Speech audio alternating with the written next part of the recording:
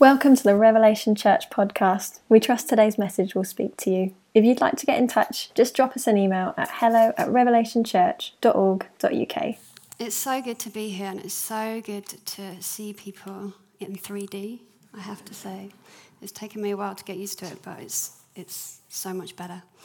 I'm Alice, if you missed it, and I've been a part of Revelation Church since 2007. So I was here when the Vargasons were still here, and Faith, their oldest girl, was 3 months old. She's now 14. Scary times. So we are currently going through a sermon series on the book of James.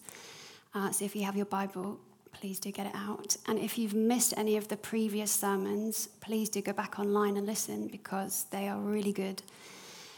They're punchy and they cut to the heart. But that's why they're so good. We want to be changed by the gospel, don't we? So please do go back and listen. But today we're looking at chapter 4, and we're looking at the final 5 verses of chapter 4. So I am going to read this out. In fact, it's going to come up on the screen. I'll read from here. So it says, "Come now, you who say today or tomorrow we will go into such and such a town and spend a year there and trade and make a profit. Yet you do not know what tomorrow will bring. What is your life? For you are a mist that appears for a little time and then vanishes. Instead, you ought to say, if the Lord wills, we will live and do this or that. As it is, you boast in your arrogance. All such boasting is evil. So whoever knows the right thing to do and fails to do it, for him or her, it is sin." He's frank, old James. He loves it, cuts straight to the point. James is telling us that boasting is evil. And I'm sure all of you have people in your life you can think of right now, people that boast, people maybe colleagues or family or friends, and you think, I know who that person is, that person who's always coming in telling me how good they are at something or how much they've spent on something, always trying to push themselves forward and prove themselves and sort of put themselves above everyone else. But before you start pointing fingers, what I really want us to do today is look at our own hearts and apply this passage to our own hearts and see where we're boasting and where we're arrogant. Now, if I preached this message 2 years ago, it would have been a completely different message. But we have just been through a pandemic, and everything has been shaken. Everything is up in the air. Nothing is the same as what it was. And it's not as easy as this passage is saying to say, I'm going to go to this town and start a job, or I'm going to move to this country. It's not quite as simple, is it? We can't just get a flight and move countries. It's not that straightforward. We can barely get a flight to go on holiday or go and see family. We have so much insecurity in our jobs. Many of us have lost jobs. Many of us don't know when the next paycheck is coming in. Even a few weeks ago, there was a petrol crisis. We didn't know how much fuel there was going to be for people to drive to get anywhere. There's so much instability right now. And people are desperately searching for some kind of security and something to put their trust in that is secure. And we've realized in the last 2 years that we actually have so little control over so many things. And COVID is completely out of our control. Like, even if we do all the things that we're being told to do, get our vaccines, wear the mask, isolate, self-isolate, avoid crowds, we can still catch it. It's this tiny invisible virus that travels through air. We can't see it. It could travel in the food that we eat or could come through the letterbox. We can't control everything. And it's created this anxiety in us that in my lifetime, I have never witnessed such a mass scale of anxiety, of fear that has come over the globe, let alone just our country. And that kind of anxiety really makes us vulnerable. And I just want to address that anxiety that people are still living in now and say, if anyone even here today is living or listening online, is really struggling with anxiety, is really crippled by it, I want to pray. And if you know someone in your network, in your family or friendship group that's really crippled by fear, just hold them in your heart right now, because I really want to pray. It's something that It's not our inheritance in Jesus. We have not been born again to live with anxiety and fear. We've been robbed of so much in the last year and a half, and I do not want any of us to move forward from this sermon carrying anxiety. So I pray, Jesus, I thank you so much that you are the God of peace. Your peace flows from heaven like a river. And I just break the power of anxiety. I break the power of fear in our hearts in the name of Jesus, by the authority of Jesus, by the blood of Jesus that covers us. I break it now. For anyone in this room that is under the crippling power of fear or anxiety, I break the power in the name of Jesus. And I pray you replace that space that it's taken up with your peace, your perfect peace. Let it flood through us right now in the name of Jesus. Amen. Amen. We're in a spiritual battle. We cannot let fear and anxiety win. It's not our inheritance. Now, I don't know why so many people have got COVID. I don't know why it's been allowed to spread. I don't know why 5 million people globally have died. I don't know why some people get it and some people don't. I don't know why at the turn of the 20th century, the Spanish flu killed 50 million people and they didn't even have vaccines back then. We can't see what's going to happen tomorrow. We don't know.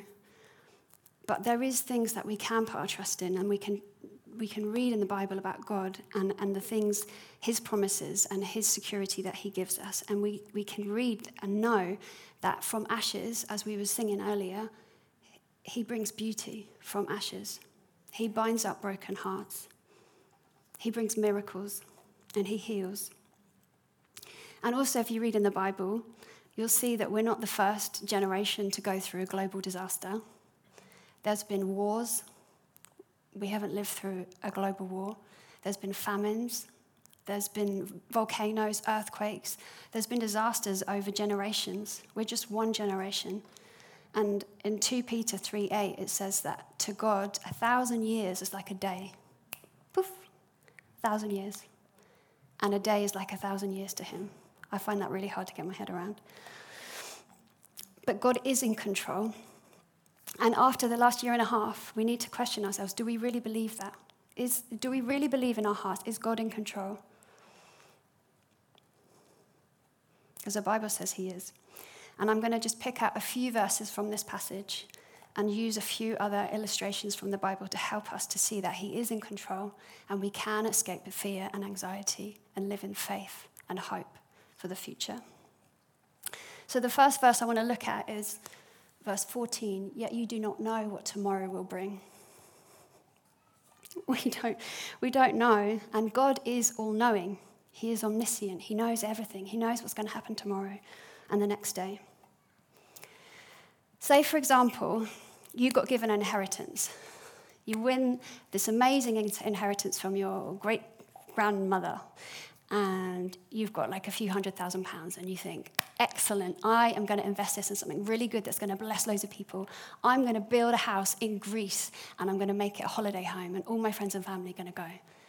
And so you spend the next 3 years of your life building this dream home with a swimming pool. It's got everything. And then you come home and you're like, I've done everything. I put everything I have into this. It's going to be amazing. You send letters to all your friends and family and you're like, come, look what I've done. I've built this thing. We're going to get free holidays forever now. And what you hadn't realized is November comes, tomorrow, and there's a massive storm. And anyone who's been in Greece in October, November knows that the storms they get there are ferocious. And also what you hadn't realized is that the ground that you bought, the land that you bought, was unstable. And when the winds and the rain came, there was a landslide, and the whole house literally just fell into the sea. It feels unrealistic, but it can happen. And I had this image of like this property just falling off into the sea. And in Luke 8, God tells us that if we hear his word and we don't act, if we don't listen to his word, it's like a man who builds his house on sand. And when the wind and the rain come, the house falls down. And it actually says, and how great is that fall? How great, and I've got this picture of this house just falling off the cliff. How huge is that fall when we put everything we have into something and then it fails? Psalm 127 says, Unless the Lord builds the house, the builders labor in vain. And it can be the same with our careers, our relationships. We can put everything we have into a career, a job, a relationship, a dream. But if God's not in it and it's not God's calling on our life, it can fail and we can lose everything because our agenda doesn't win. What we want isn't necessarily what God wants. And we don't have control and we can't see tomorrow. So you might think, okay, is it wrong to plan ahead? Like, what is it wrong to plan and go and live abroad? Absolutely not. That might be God's calling on your life to go and live in another country. These guys, the Vargsons, have gone out to Cyprus and they're bearing so much fruit out there and it's God's calling on their life. It's not wrong to plan. We love to plan ahead. In the book of Ecclesiastes, it says, God has set eternity on our hearts. We know that the best is yet to come. There's something in us that knows that there's so much good to come, and there is. We've come from Eden, and there's this echo of Eden in us. We know that we've come from a really good place, and we know that we're going back to a really good place. This is in our DNA, and so we love to plan ahead, and that's good, and it's godly to plan ahead. And I think when times are hard, like especially the last 2 years, we even want to plan ahead more because we've had such a hard 18 months. We're like, okay, let's just put something really good in the diary. Let's just put a really nice holiday in the diary that we can look forward to. You know, something good. And that's good, and that's a good thing to do. But there's a difference between dreaming with God and going into self-protection mode or escapism or selfish mode. And there's a line between making plans prayerfully with God and listening to him versus trying to control our circumstances and our situation, trying to protect ourselves and run away from fear and just put everything in our control because we're living in fear. Because we are really human and we are dependent on God revealing the next steps to us. Proverbs 16 verse 9 is one of my favorite proverbs. It says, the heart of a man plans his way, but the Lord establishes his steps. We can plan our way, but the Lord actually determines where we're going to tread our feet. I've worked a lot in the Middle East, and anyone who speaks Arabic will know that every other word they say is probably inshallah, which means if Allah wills, if it's the will of Allah, if it's their God's will. And I think in the Middle East and in many other countries, they have an awareness that things can change tomorrow, just like that. And so they're more aware. They can kind of use it to their advantage because you can say to someone, so you want to come for dinner tomorrow night? And they'd be like, inshallah. And you're like, shall I cook? And they're like, inshallah. And it can be frustrating, but I love that they have this awareness that they don't know what's going to happen tomorrow. And I think with COVID, we've suddenly become aware that we don't know if we're going to have petrol for our cars to drive to your house tomorrow. We don't know what's going to happen and whether we'll be able to make plans. And it's sobering. The next part in verse 14 says, what is your life? I mean, come on, James.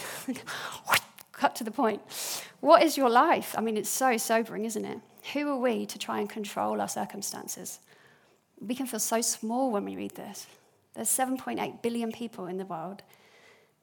James, I mean, giving us a hard time. We're just one generation. We're one person in one generation of 7.8 billion people. We already feel small. And then he just goes further. You are a mist that appears for a little time and then vanishes. Wow. So why would he compare us to a mist? It's so fleeting. I don't know if any of you were around a couple of weeks ago. There was a fog over London, and it was really foggy, and you couldn't really see anything in the morning. And within a couple of hours, poof, it's gone, and there's bright sunshine. It was amazing. So you just think, okay, if we're a mist and we're going to come and go just like that, maybe we should just make the most of everything. And maybe we've got that mentality more after COVID because we've been on pause for so long. So we're like, quick. Let's go on the best holiday ever. Let's go to the best restaurants. Let's spend all our money. Let's consume everything we can. Let's buy the latest clothes because we don't know what's going to happen tomorrow. And we can try and find meaning in those things.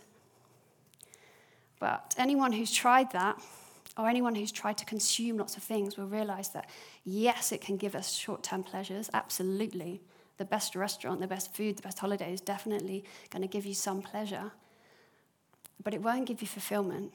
And in fact, the more you consume, the more you'll probably feel empty, because it won't give you that fulfillment and that meaning that you're looking for. So without God giving us a purpose, it's difficult to find any meaning. Ecclesiastes 8 says, "No one can comprehend what goes on under the sun. Despite all their efforts to search out, no one can discover its meaning." So if we are really just a mist that vanishes, and there's no fulfillment in the things that the world is telling us, like power and great jobs and great holidays, what is the point?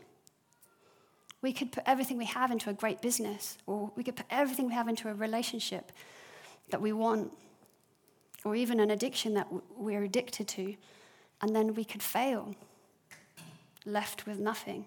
It's kind of a bleak outlook. But 1 Corinthians 15 verse 32 says, "If the dead are not raised, let us eat and drink, for tomorrow we die." I'll read that again. "If the dead are not raised, let us eat and drink, for tomorrow we die." See, the gospel changes everything. It humbles us. We can see and believe. We can be in this room. I don't know where everyone's at in their journey of faith. I don't know if you've been walking with Jesus for many years, you'd call yourself a new Christian, or you're just investigating and looking into faith and believing in Jesus. But wherever you're at, you can see and believe that Jesus is Lord and that he came to bring us salvation. But if you're not changed by the gospel, I don't think there's any point. We are then just a mist. If we believe and say, yeah, I believe, but we're not changed by it, then we will just be a mist that comes and goes. But God did raise Jesus from the dead. And once we get revelation of that, it changes everything, and we're never the same. We then look at Jesus and we think, how can we boast? How can we boast in ourselves when we look at him? He's the one that carved out valleys. He's the one that divided oceans. He's the one that designed the intricate details on butterfly wings. He's the one that formed the lungs inside of us when we were still inside our mother's stomachs and then breathed life into them. He's the one that created love that we could then love and share. He created hope. He gave us peace. He lived as a human on this earth. He came down and lived as a human on this earth. He was rejected even by his friends and died the most brutal death, all so that he could show us the way back to the Father. He's paid all of our debts, all of the pain and the hurt and the wretched things that we've done. He has wiped away so that we can know the Father, so that those who choose to trust in him and obey him can know new life and become new creations in him, so that when the Father looks at us, he just sees the purity and the holiness of Jesus. Literally, we become holy and perfect in the Father's eyes. So when Jesus came to earth, he could have had such grand plans. He can heal anyone. He can heal any sickness, right? He can raise the dead. I think if I was on the planning team sending Jesus to earth, I would have done things a lot differently. I'd have got him to go to the poorest places. I'd have got him to fly across oceans, do lightning shows. You know, I'm glad I'm not on the planning team, or I wasn't. But we can imagine, we can have these grand ideas of what could Jesus have done with the power that he had. But God's wisdom is so much greater than ours. God's wisdom chose for him to be born into a stable, to a poor family, to travel in this tiny place in the world, has only traveled on foot to about 3 or 4 countries. He led a very simple life. He had no PR, he had no advertising, and yet his reputation over 2,000 years later is probably the most famous man that ever lived. His reputation exceeds him even now. Why? Why is that? John 5:19, Jesus said to us, "Truly, truly, the Son of Man can do nothing of his own accord. The Son can do nothing of his own accord, only what he sees the Father doing." So Jesus, when he lived on this earth, he only did what the Father told him to do. He was obedient. Even at the most pressured moment of his life when he was about to die and he knew he was about to be killed, he said, "Not my will be done, but yours." And it's interesting that James refers to us as a mist, because a mist, although it's foggy, it's transparent, and you can see through it. And I think when God looks at us, he can see straight through to our hearts. He can see straight through to our motives and what we're really about, what our real intentions are for. Because if we are just going to have this brief time on earth, shouldn't we consider the bigger matters that Jesus really made a point of focusing on, like faith and obedience? God has given this amazing opportunity to us to walk with him on earth, to know him intimately, to find meaning and purpose in him. Shouldn't we do everything in our power, everything in our resources and capacity to get closer to him and to find out more and to quiet all the voices of the world that is telling us we're going to find real satisfaction or joy in this? Because if our decisions about faith and how we live out our faith now determine the direction of our souls for the rest of eternity, shouldn't we wake up and fall on our knees and cry for mercy and ask for forgiveness? Shouldn't we live by faith instead of trying to control our circumstances? Because faith isn't the separate compartment that we just add on to our life. It's so much more than that. It takes action. It takes transformation that he does in us through the Holy Spirit. And true faith is integrated into our hearts and our mind and our actions and everything that we do. A life following Jesus means putting him at the center and doing things his way. Jesus said to us, if anyone wants to follow me, he needs to pick up his cross and follow me. And that means a cross is heavy. A cross can be hard, and it can mean suffering. It can mean that we have to die to the things that we want. Not that God is hard-hearted or unloving or that he doesn't want to give us good things. Absolutely, he wants to give us good gifts. Absolutely, he is loving. He's loving enough that he died for us. But he knew that we needed to see humility. We needed to have humility to be able to see him. And sometimes suffering brings us to a place of humility. Suffering brings us closer to Jesus. It's us saying, not my will, but yours be done. It's a hard message. And personally, I have to say, the last year has been really difficult for me because I've had to sacrifice some really, really precious things. And it's not really been my will. I've had to say, not my will, but yours. And it's incredibly difficult. I'm living it. It's hard.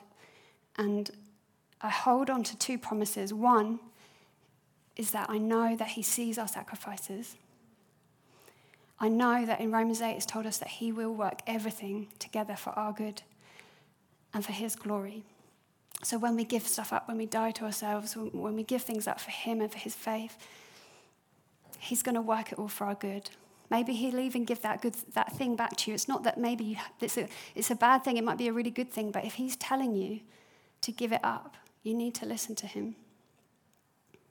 And the second promise that I hold on to is that for those who trust in him, there will be no shame. There's no shame for those who trust in him. Finally, verse 17, I'm going to jump to verse 17 because this really is the key of the passage. And this opened and unlocked everything for me. If anyone knows the good,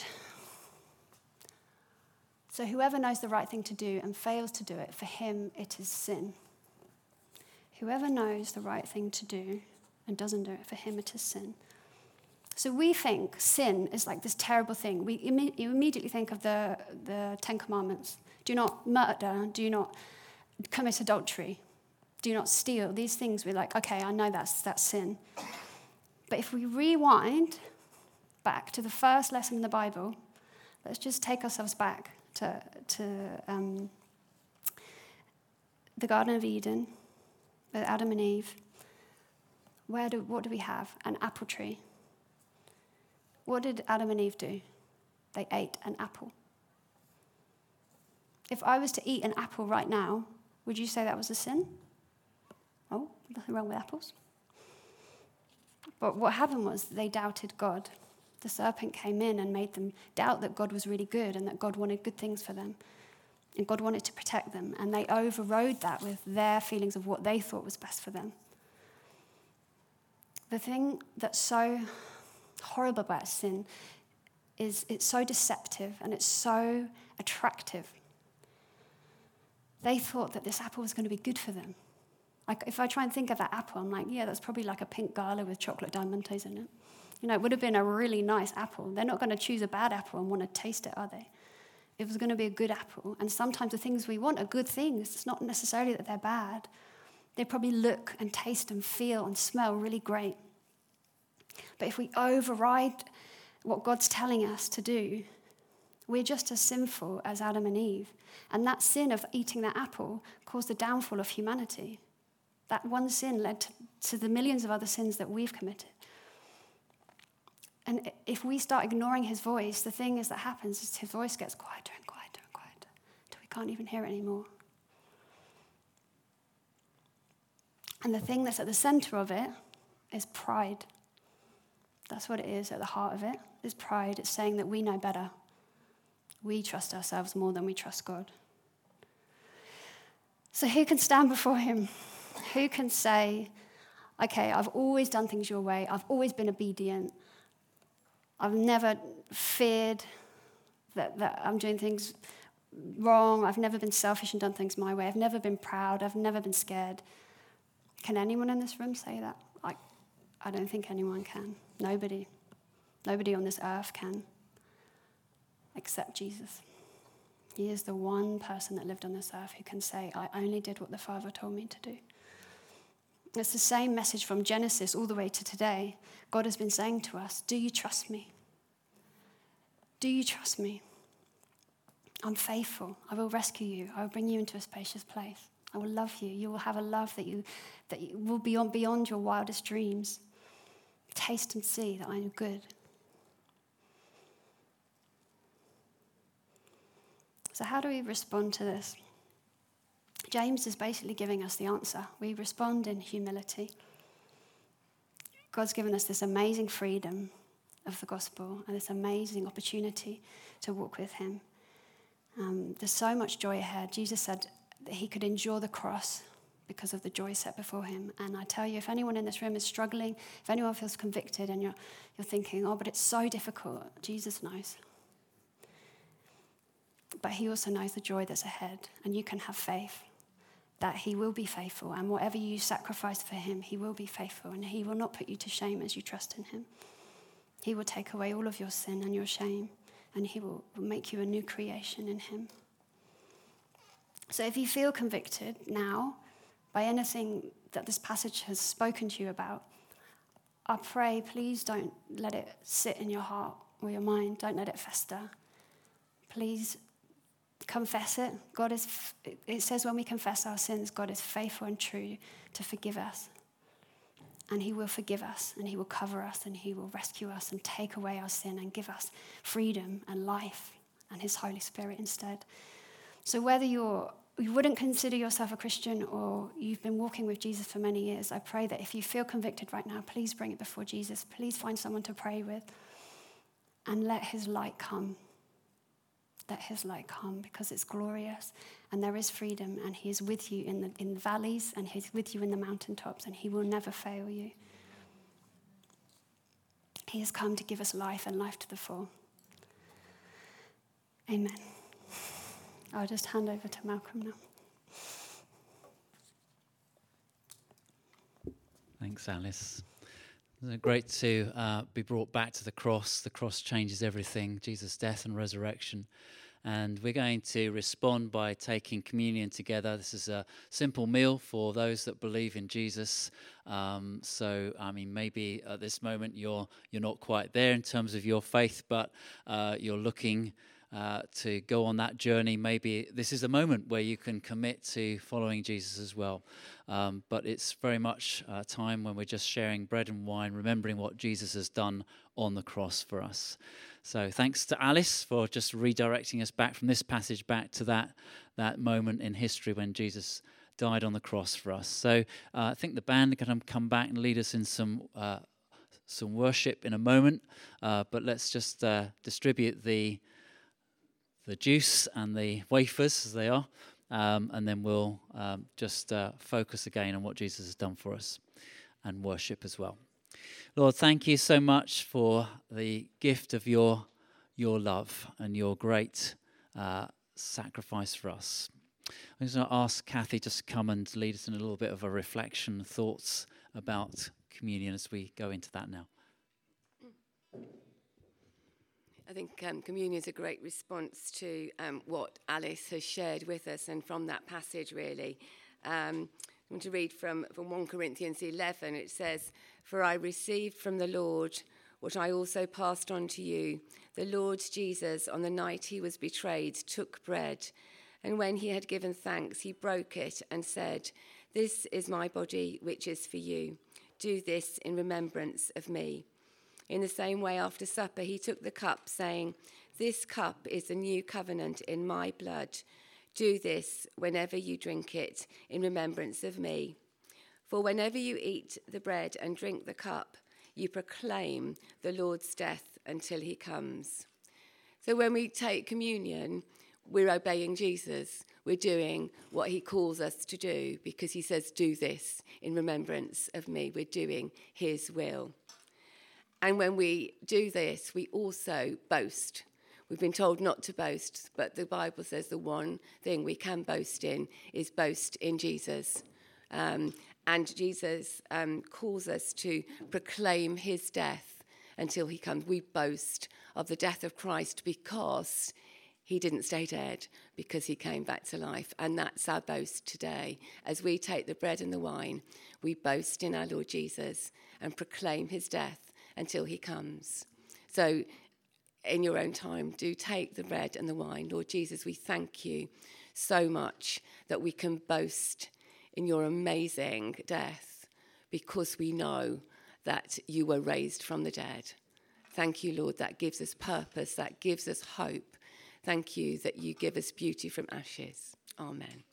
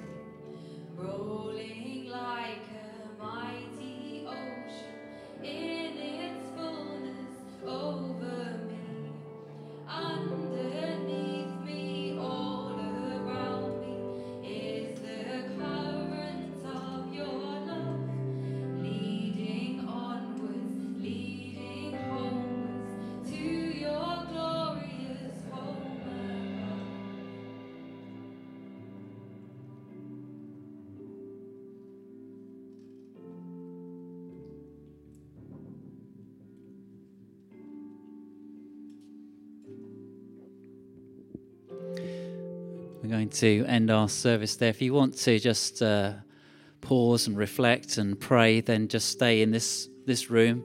It'll be quieter in here, but if you want to chat with friends and catch up with people, do go out into the refectory. There's tea and coffee served there. So just want to say thank you to everybody that served today on sound and visuals and hospitality and communion and all the rest of it. So we're very blessed by you serving us, so thank you for that. But we're going to close there and just want to wish you a really great day together.